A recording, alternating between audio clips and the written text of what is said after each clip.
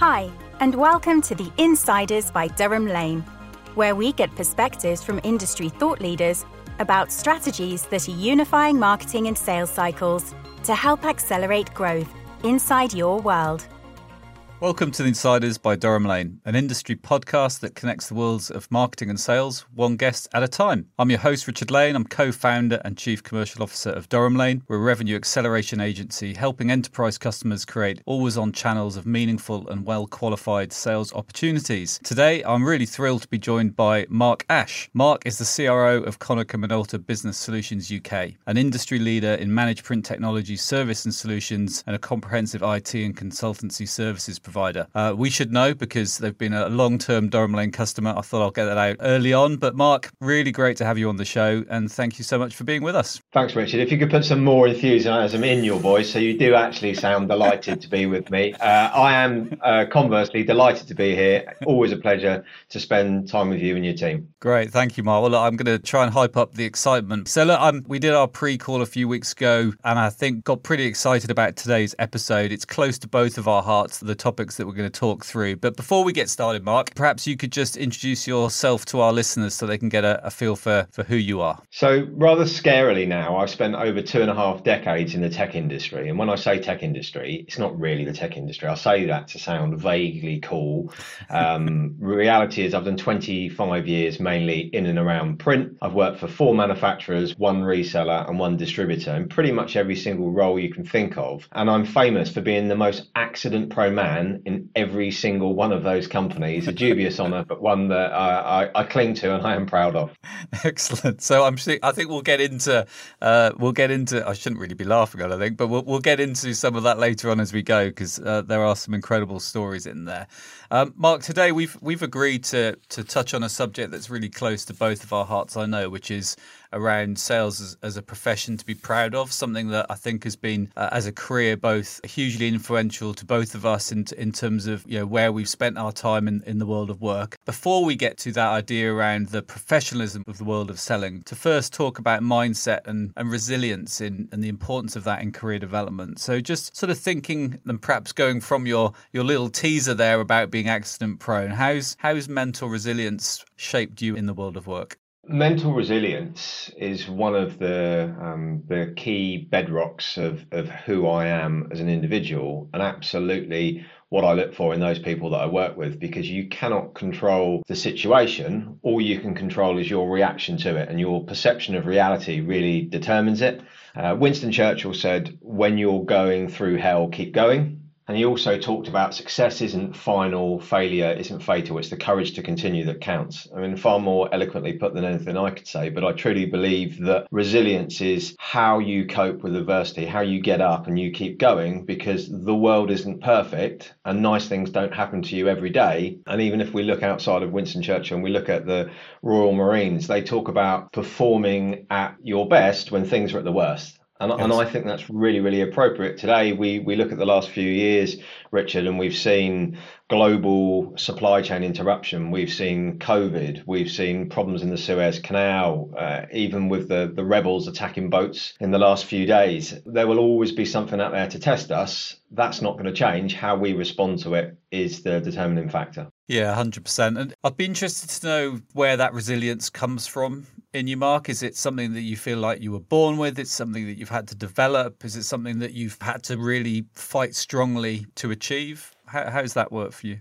I think it's a great question. I can't tell you where it comes from. I can tell you where it didn't come from. I 100% wasn't born with it. I was born into a loving family, but a family that really had a negative and pessimistic view of the world. And their view was, if you expect the worst, you won't be disappointed. Right. And therefore I was told, don't touch it, you'll break it. Don't try it, you'll fail at it. And for me, I think it was not until I was probably 26 that I had a sense of self-worth. But one of the things that I did pick up from my family was a tireless work ethic. And that is that you can control how hard you work. You can't control things around you, but you can get up and you can keep going and you can do it every day. And I think for me, to continue to do that and then really actually invest in yourself, and I'm fortunate enough, I've worked with some great companies over the years that invested in me as well.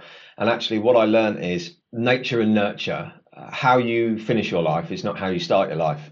you can affect it on the way, and you can do that through people developing you, but you can also invest in self-development. And I think that's one of the things that I've been fortunate enough to realize and understand, that you can change your circumstances by changing yourself, because the only given constant in any situation is you.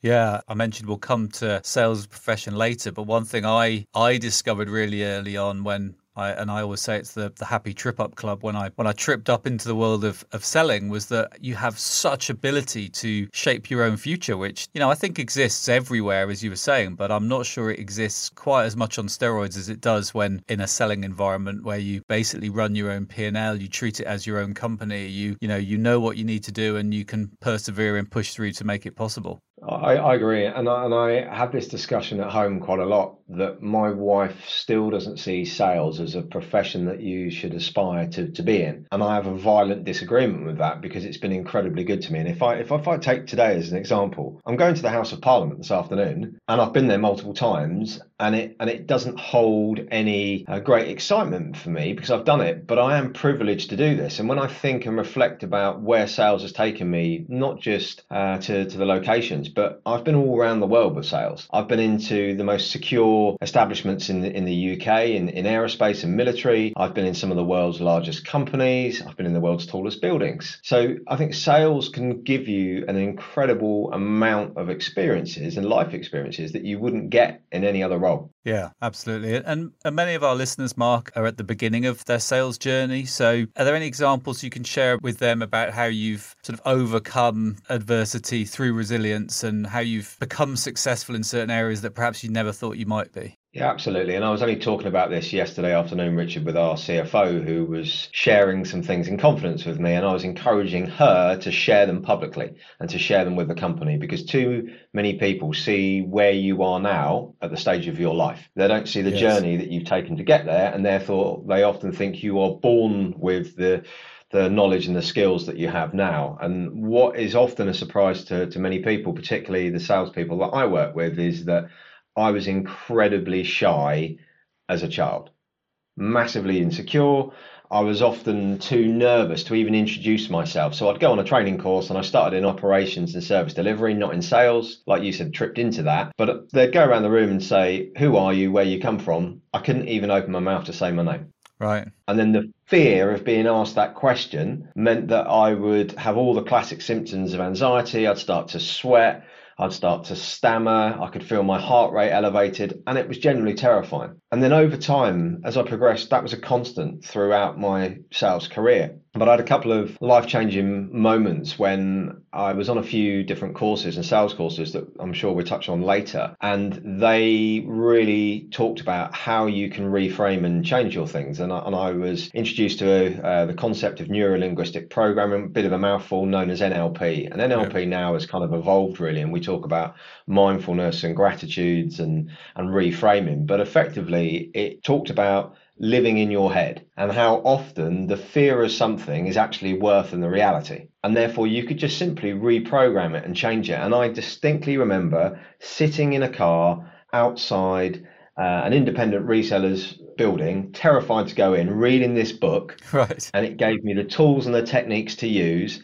And I walked in and had to stand up in front of only probably 20 people in their sales force. And I delivered on it, and I didn't panic, and I didn't bolt, and I kept my heart rate under control. And I felt utterly elated because I'd read some text in a book and I changed who I was. And that for me was really a springboard for growth. And then the second point is that growth's not linear. You don't then deliver that at the start of your career and you have this nice upwards trajectory and arrow and you keep going all the way through to the top. Absolutely not. It's more like a roller coaster. Yes. At times you'll be on the way up, and at times you'll be coming down with great velocity, and that can be terrifying. But the key thing is to keep on moving forwards and progression. If you take no action, that's action in itself. It's a choice to do nothing. Yes. So keep moving forwards and then embrace the pain, embrace the challenge, because that's what makes you learn and develop. Being comfortable and sedentary isn't. Great story there. And I'm a big fan of NLP. I remember the moment I discovered it as well, and similar situations. But I think that idea that not taking action is a decision in itself. I think sometimes gets lost. And I think the people coming into the workplace today, it's so helpful when they realize that they have choice, they can make choices, they can take action, and that it's lifelong learning is really the key to success. And like you say, it's the ups and the downs. I always coach people that, you can't have the ups without the downs, because otherwise it would just be. So, you've got to understand it, put it into context. One of our mantras is 24 hours to celebrate or wallow in misery. And that was coming out of that, really, in terms of whether it's yes or a no, crack on, because the process will serve you in the end and will help you to be successful. It will do, but also if you don't have the lows to juxtapose against the highs, it almost reframes the highs. And they become normal. So I had the good fortune to work for an incredibly affluent company, stay in the best hotels in the world, eat in some of the finest restaurants in the world. When you're doing it 5 to 7 days a week, it gets tedious. Yeah. And if I'd said that to the younger version of me that grew up very humble in a council house on a council estate, I would have been mind blown. But once you've had steak 10 times in 1 week, you crave for a bowl of cereal or baked potato or something plain. And actually, when you've had that life of opulence, it's really interesting then, because it then makes you reframe it and say, well, actually, I'd rather have good company, and I'd rather go and spend some time with people and maybe not have any of those trappings of success, because it really makes you focus on what your values are. However, I don't think I would have come to that conclusion unless I've been exposed to that. I think I would have still continued, like most people do, to look out for those things. Whereas now, like the majority of people, I typically look for those things on special occasions or customer events, but it's not something that I surround myself with on a daily basis now, because I think that if you have the highs too often, they become normal. And then where do you get your next high from? Yeah, and we could delve into a whole load of pop psychology around that, couldn't we? So one thing I always think from my life is, and I don't think my wife listens to the Insiders, just as a heads up. So Laura, my wife, is a professional social worker. She's now a trained family therapist. The similarities between what she does and what we do in terms of questioning and making people feel comfortable and identifying challenges and helping them think through to come to conclusions, etc., is so similar. But actually, when I think about some of what I've been rewarded with in the world of sales versus people in the world of social work and family therapy and the value, it just is such a grounding moment to have people doing such hugely valuable work without those trappings. And it's just always been a great grounder for me. And to build on what you've just said there about your wife, Richard, I tripped into sales. I was actually going in the police force on an advanced accelerated entry scheme. The process took so long that I needed to get a job. And I tripped into a telesales role, which I found incredibly challenging, incredibly hard. I would say arguably one of the most challenging roles I've had, but equally the most formative role I've ever had in sales, where I learned more than I ever thought was possible. And the interesting thing was, being in that role for 6 months, I then started to earn more than I would have done with the role that I aspired to get in the police. Within 12 months, I was earning more than I would have been doing for 2 years. After the first year, I would have been earning the same salary as someone who had been in the police force for 5 years. And then I'm pleased to say that trajectory did carry onwards and upwards. And my life's immeasurably changed now as a result of it. So hence why I'm saying sales is very good. I don't argue that it's fair, and that I'm sure for your wife and others in similar circumstances, they absolutely deserve to get paid more. But one of the things you can't argue with is sales will reward you well if you invest the time and the effort into it, and you treat it as a profession rather than a vacation. Yeah, absolutely. And so let's move on to sales as a profession and one to be proud of, because, well, obviously Durham Lane is a sales and marketing agency. So we've helped hundreds of people come into the world of sales and been trained in our selling at a higher level methodology. And, I hope given many people a really great insight into the possibilities. Whether they stay in sales or not, they've learned skills that will serve them forever. Many, though, don't see sales as a profession, and absolutely not one to be proud of. And that comes from, I think, some self-inflicted wounds in terms of how the industry presents itself. I think it comes from poor practice, etc. But it's also out there and something that's very difficult to change. I was part of a cross-parliamentary group a few years back around selling and trying to get it to be on the list. Insanely, when you leave university, if you get a job in sales, it doesn't count as a graduate job. So there is no real incentive to signpost it as a career. career. So that's a frustration. But do you have those sort of examples in your world of people sort of looking at going sales? Ugh. Yeah, absolutely. And I think I've realized why. And that is because there are zero barriers to entry in sales. Yeah. You can be any age, any sex, color, creed, with any academic background, and you can, as you said, trip into sales, and you can build your career in sales, and your velocity is pretty much up to you. And it is the most inclusive community I've ever worked in. But conversely, if I look at my senior medical friends, and they're at the top of their profession, they prize academia. And in academia, there are defined levels, and you level up. I mentioned the police force. There's levels. You level up, and they're published. So absolutely, yes, you can do some private work, you can do some consultancy, and you can be tax efficient to boost your earnings. But it's a clear methodology about how you move through the levels. In sales, that's not there, and I think because of that, it gets a bad rep. But the reality is, sales at its top level can be incredibly important because, as you've just talked about, if you look at what Barack Obama and some of the greatest leaders that have graced our planets do, what are they doing? They're understanding what people's goals, drivers, needs, requirements are. They're prioritizing them. They're also prioritizing their time. And then they're working out effective strategies to deliver on what they need and what the people they're talking to need. That's sales. Sales is really the art of understanding and uncovering opportunities. And typically you do that by finding finding solutions to fix problems. That is very, very similar to, I would say, what doctors and other people do, but clearly they have to have a greater degree of knowledge. And I think, Richard, this is going to change. As we look at AI, the preserve of knowledge is going to disappear very rapidly because you can ask AI and AI will tell you what people have spent many, many years learning. And I think once people realize that knowledge is available 24/7 on tap instantaneously, the preserve of knowledge won't be as important. It will be then, what skills do you have?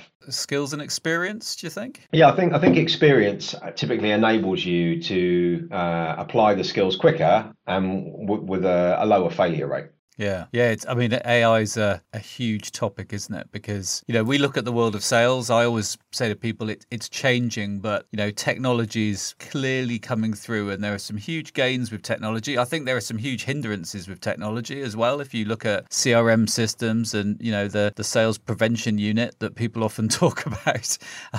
I think there's the blend though, and we're starting to see this at Durham Lane with our investment in SalesLoft, which is an outreach platform and AI enabled, helping our people work smarter, giving them time back for the personalization, which is the key piece. So it's that tech plus human endeavor. So I think my view personally is that the role of the sales professional will always be required because people need help to make the right choice, to feel like they're making the right choice, to be guided and to be supported in making what are important business decisions. I think the sort of the barrier to entry, though, in terms of where you start, what you do, is probably going to change. Like you say, with AI becoming this knowledge on tap, then as long as you can harness it correctly, plus the endeavor that we talked about and the resilience and the effort, then, who knows where it can go. I had two dinner companions at an event recently, and it was the CEO of Computer Center, which is a multi-billion-pound corporate reseller, one of the largest, if not the largest in the world. And then there was Sir Clive Woodward, who coached the England rugby team to success. And I was talking to them about what they'd seen and what changes they'd seen over the decades that they had been in the industry, because Sir Clive actually worked for a former employer of mine in this industry. And they said very little. Right. Because the human being is still a human being and the brain hasn't evolved at the pace of technology. Yeah. And there's only four things that you really measure a salesperson on: their activity. Now, that can be the number of calls they make, the number of appointments, Teams, Zoom, face-to-face, call it what you will. It's the skills that they have and how they can apply them. As you said, experience plays a big part there. Their knowledge and their attitude. And I think those four things haven't changed. What probably has changed is the focus and the emphasis that we put on them. Because you could take someone who's incredibly skilled, doesn't have the knowledge, and they could ask a series of open-ended questions, get the answers, They might not know what to do with those answers, but they can take them back. They could use generative AI. They could take it to a specialist in their business. But if they've got the skills to uncover and the questioning techniques, they can take that information away. I think the piece for me is the entry point into sales. I'll come back to is your activity. You can control that. And someone used to say to me when I was in field sales, "What are you doing in the office?" So I'm doing my admin. I said, "Well, there's no one in this office going to buy anything from you." Yeah. So you need to be out there. Now, clearly that adage doesn't work now because of Team and Zooms and how we're working now. But absolutely, the amount of effort that you put in, it is ultimately a numbers game at the beginning, and that helps you refine your skills. The fear of rejection, once you've been rejected 1,000 times, diminishes. Yes. You then start to understand patterns. Technology can help you to do that. Tools like SalesLoft can look at it. You can have sentiment analysis, but ultimately, I think having a human being there that understands the psyche of the person that you're trying to work with, the customer, that will enable you to progress far faster than you would do just working by yourself or looking at a YouTube video. So I think another, again, tech enabled, getting up to speed, onboarding is such a key part of our business. We're typically employing people in their first, second jobs. That's changing as well, but that's often where people come to us. So how do we get them in a very short space of time to that conscious competence piece? And part of a solution for us using the Allego platform is being able to practice in a safe environment over and over and over again. And I talk about the first 100 calls. It's like once you've done your first 100 calls, you sort of feel okay about stuff. It's sort of it becomes part of you, and it doesn't sound like you're reading off or trying to remember something. And the really important thing about getting to that comfortable place is that you're not spending your time thinking about what you're saying. You're spending your time listening to what the other person is saying, and that's when you have a fundamental change and shift in your practice, in your craft, I think. So technology can really help that upskill piece as well, I think. But what you've just said there, the 4 stages of learning, and when you move into conscious competence, you are effectively doing dot to dot. You've learned the tools, the techniques, but you have to constantly refer to them. The difference between that becoming a skill is practice. And once you practice it, you reaffirm it, it becomes a behavior. And I've worked with some incredibly talented people over the years, and I've thought that they are absolutely awesome at certain things, such as presenting on stage. And then you go on a training course and they distill it down into the core components and they codify it, and you think, oh my goodness, I can absolutely learn how to do that. And at first it's incredibly painful and clunky, and you practice and practice and practice. And again, back to the opening part of this conversation about resilience. Too many people shy away from discomfort, and it's only in those areas of discomfort that you will grow, because the emotional resonance it has from being uncomfortable makes you want to move away from that with speed. Yeah. And the sooner that you practice it and it becomes a skill and then a behavior, I think that is the piece that takes you away from it being uncomfortable. Absolutely. And if I look back at my career, where have I learnt the fastest? It's when I've been under severe pressure, probably an unhappy customer or an expectant customer, and you're working harder than you've ever worked before, trying to think through how do you resolve this situation or create a new solution or do something different, and you come out stronger for it. So not pleasant at the time. I can remember a guy in procurement way back when I was sort of just on my way up, and I still remember his name, and I remember how I felt when I heard his name, and I still have that feeling inside me, but I definitely learned from that process.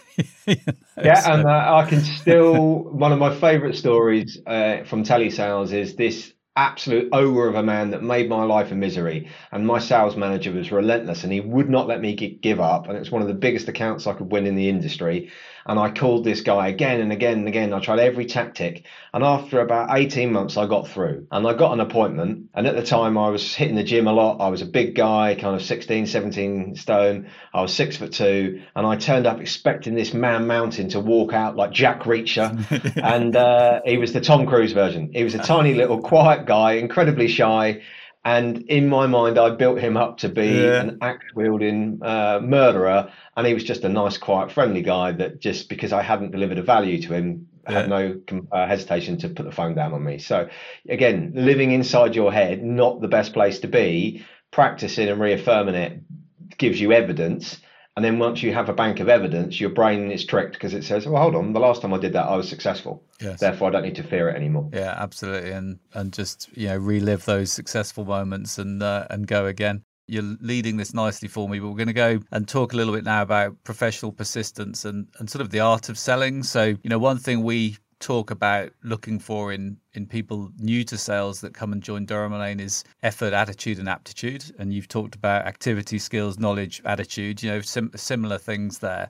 You've just mentioned really about persistence. And I think professional persistence is such an important piece and something I believe has always come naturally to me, but I don't think it comes naturally to lots of people. It's people think rightly or wrongly. Again, it's in your head, but why would they want to take my call? I called them last week. Why would I call them again? And our first mantra is business fit, business value, developing long-term relationships. And I've always said, if you've got a reason as to why you're calling and you believe you can add more value to their business than they're going to spend with you, why wouldn't they want to speak to you? So that was just sort of a bit of a mindset shift for me, and one that we train at Durham Lane. So how have you seen that professional persistence? And I appreciate it links back into resilience as well, some ways. Well, firstly, I agree with you, and I think I'll give you two actionable insights here, Richard. A bog off, buy one get one free, so to speak. Yeah.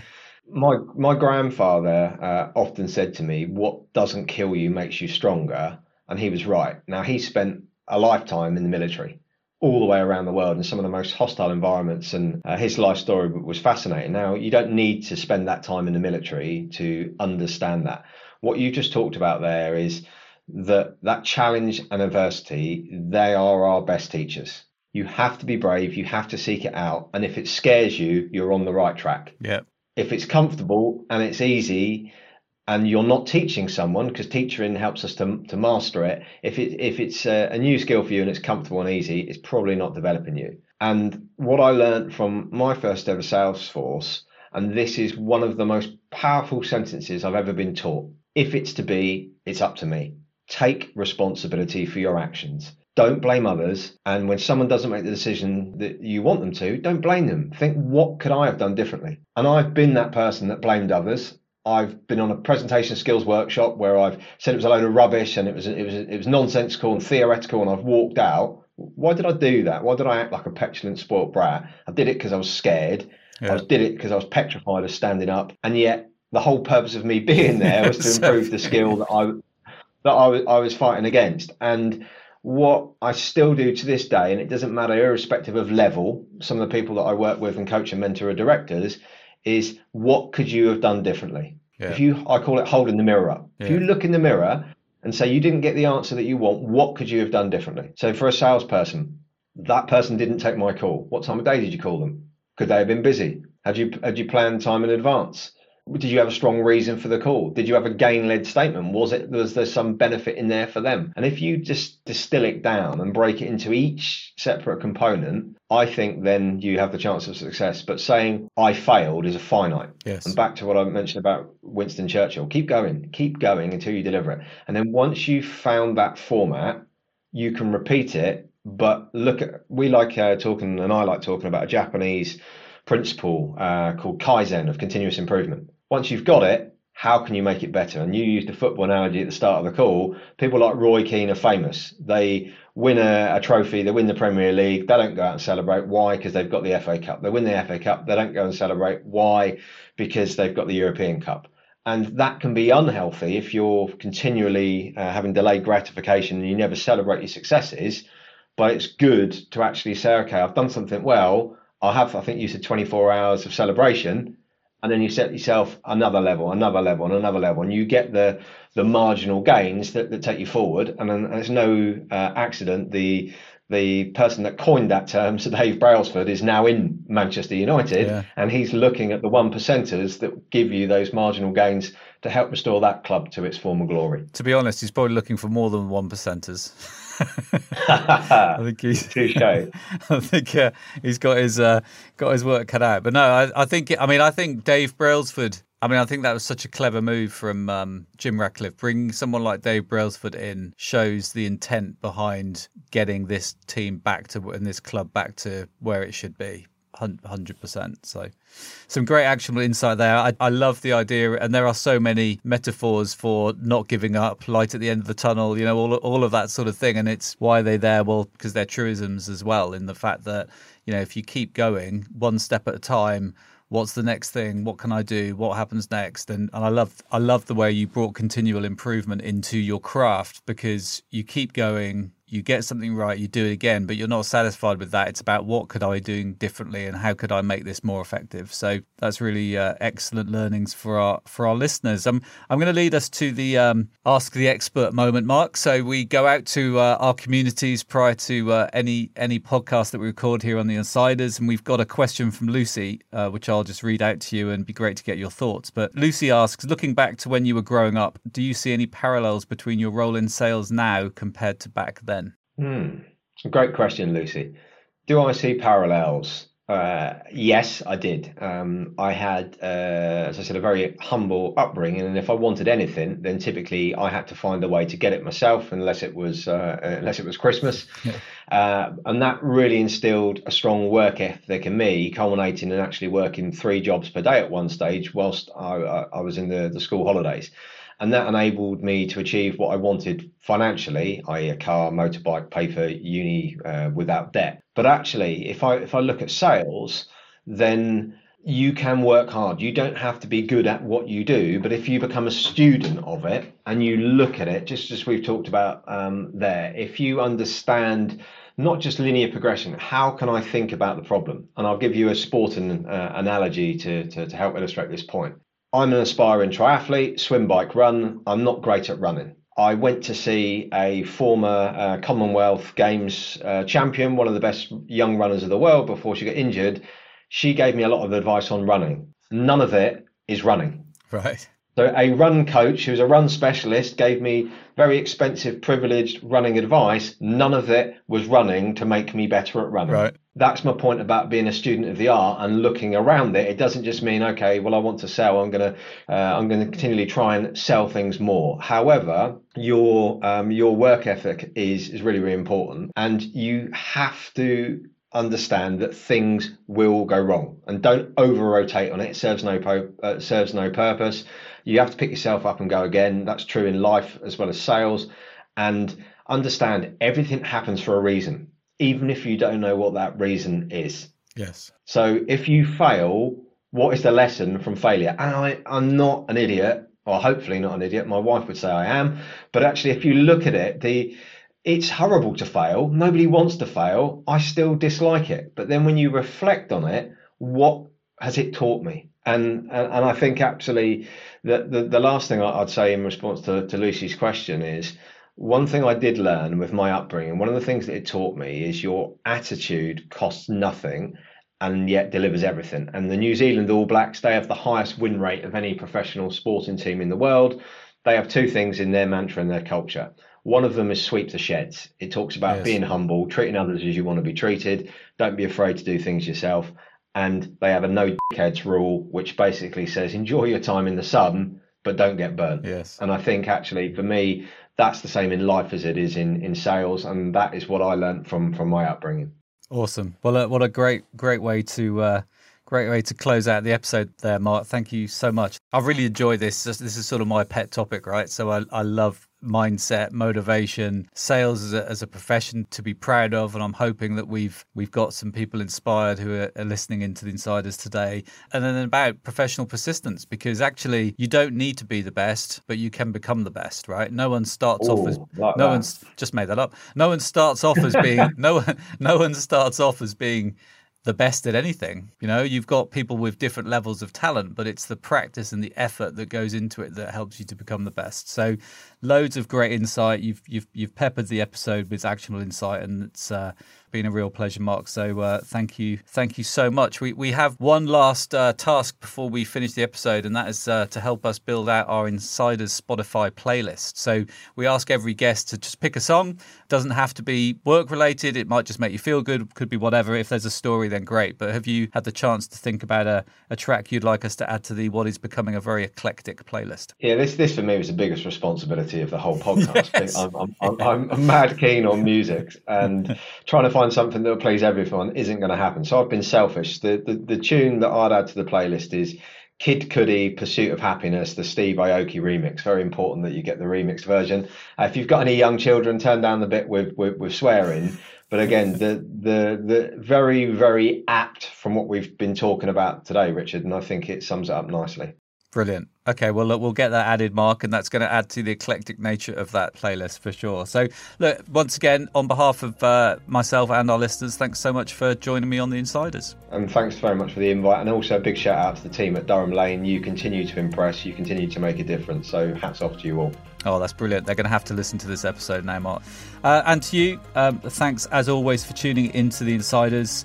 Please subscribe on your preferred podcasting site to ensure you're notified of all new episodes as and when they're published. And if you'd like to learn more about Durham Lane and our unique method of selling at a high level, the team that Mark has just shouted out as well, then please visit durhamlane.com for more information. Thanks again for listening. We'll catch you in the next episode. The Insiders by Durham Lane. Subscribe today to never miss an episode.